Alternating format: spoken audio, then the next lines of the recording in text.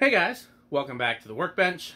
As you probably know, this is a series of videos where I discuss ceiling fan history, trivia, technical information, all of that.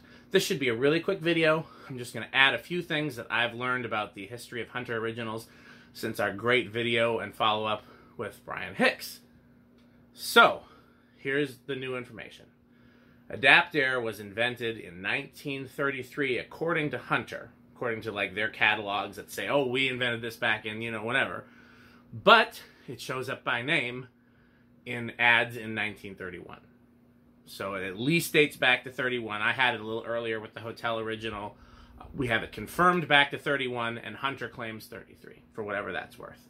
So we have a little new information on the mystery era of, 50s to 70s, where I didn't have as much data, and neither did Brian.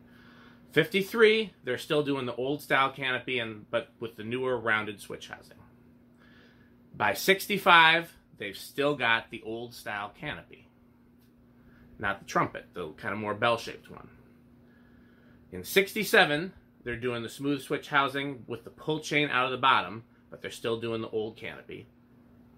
And then also in 67 is when the trumpet canopy first appears. So, again, now one thing I don't know if I mentioned or not about the trumpet canopy, that was originally an R&M canopy. If you look back to some R&Ms from before they bought Hunter, they used that same trumpet canopy. So they had those parts, obviously. So really, I think it was more of an issue of exhausting the old parts and bringing in the R&M parts. So it wouldn't surprise me if somebody found a trumpet canopy fan from the 50s, and we know they used the smooth canopy all the way to 67. But we have confirmed that the smooth canopy goes all the way to 67, and we have a confirmed sighting of the trumpet canopy also in 67. So we know that that was a crossover year. We just, don't know if the trumpet canopy popped up earlier outside of R&M labeled fans.